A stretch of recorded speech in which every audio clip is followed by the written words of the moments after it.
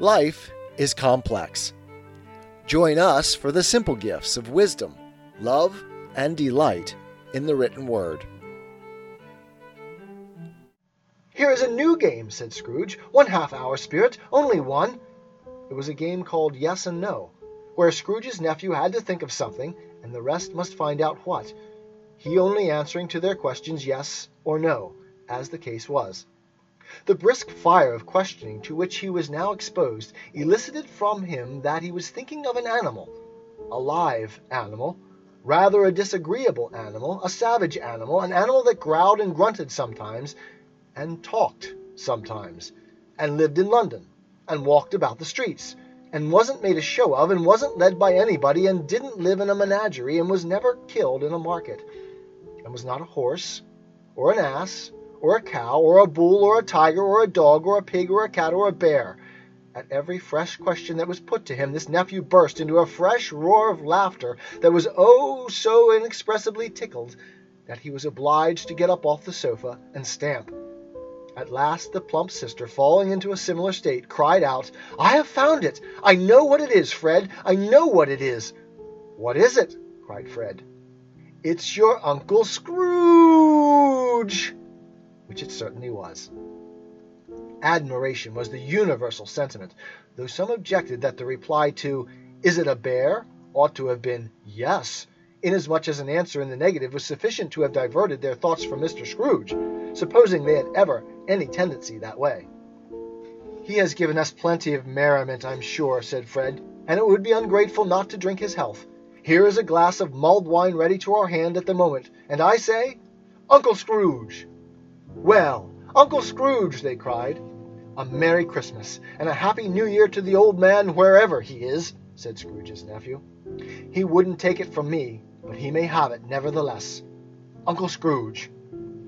Uncle Scrooge had imperceptibly become so gay and light of heart that he would have pledged the unconscious company in return, and thanked them in an inaudible speech, if the ghost had given him time. But the whole scene passed off in the breath of the last word spoken by his nephew, and he and the spirit were again upon their travels. Much they saw and far they went, and many homes they visited, but always with a happy end. The spirit stood beside sick beds, and they were cheerful. On foreign lands, and they were close at home. By struggling men, and they were patient in their greater hope. By poverty, and it was rich. In almshouse, hospital, and jail, in misery's every refuge, where vain man in his little brief authority had not made fast the door and barred the spirit out, he left his blessing, and taught Scrooge his precepts. It was a long night, if it were only a night, but Scrooge had his doubts of this, because the Christmas holidays appeared to be condensed into the space of time they passed together. It was strange, too, that while Scrooge remained unaltered in his outward form, the ghost grew older, clearly older. Scrooge had observed this change, but never spoke of it, until they left a children's 12th night party, when, looking at the spirit as they stood together in an open place, he noticed that its hair was gray. "Are spirits' lives so short?" asked Scrooge. "My life upon this globe is very brief," replied the ghost. "It ends tonight." "Tonight!" cried Scrooge. "Tonight at midnight. Hark! The time is drawing near." The chimes were ringing the 11:15 at that moment.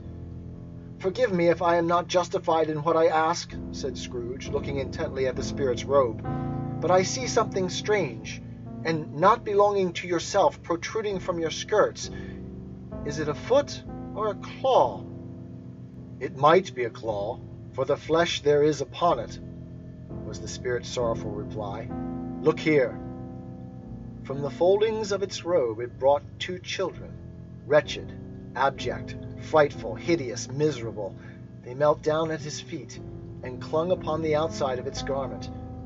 "Oh, man, look here! Look down here!" exclaimed the ghost. They were a boy and a girl, yellow, meager, ragged, scowling, wolfish, but prostrate, too, in their humility. Where graceful youth should have filled their features out, and touched them with its freshest tints, A stale and shriveled hand like that of age had pinched and twisted them and pulled them into shreds. Where angels might have sat enthroned, devils lurked and glared out menacing.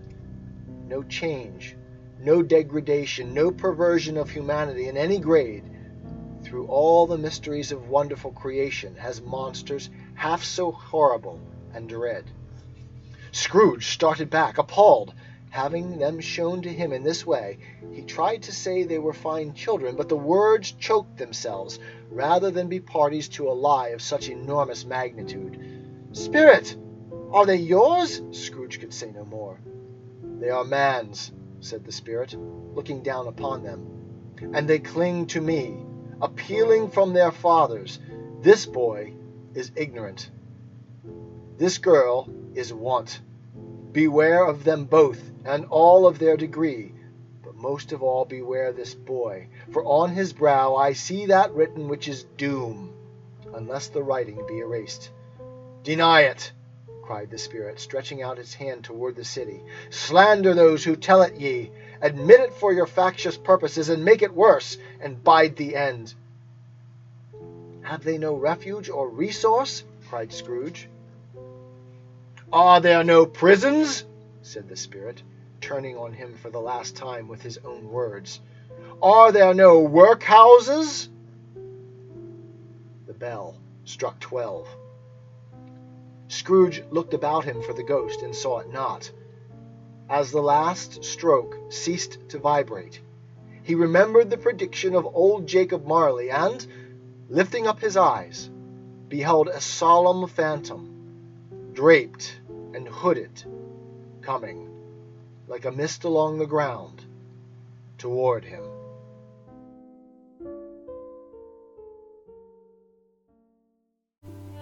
'Tis the gift to be simple. 'Tis the gift to be free. 'Tis the gift to come down where we ought to be. And when we find ourselves in the place just right, 'twill be in the valley of love and delight. When true simplicity is gained, to bow and to bend, we will not be ashamed. To turn will be our delight, till by turning, we come round right.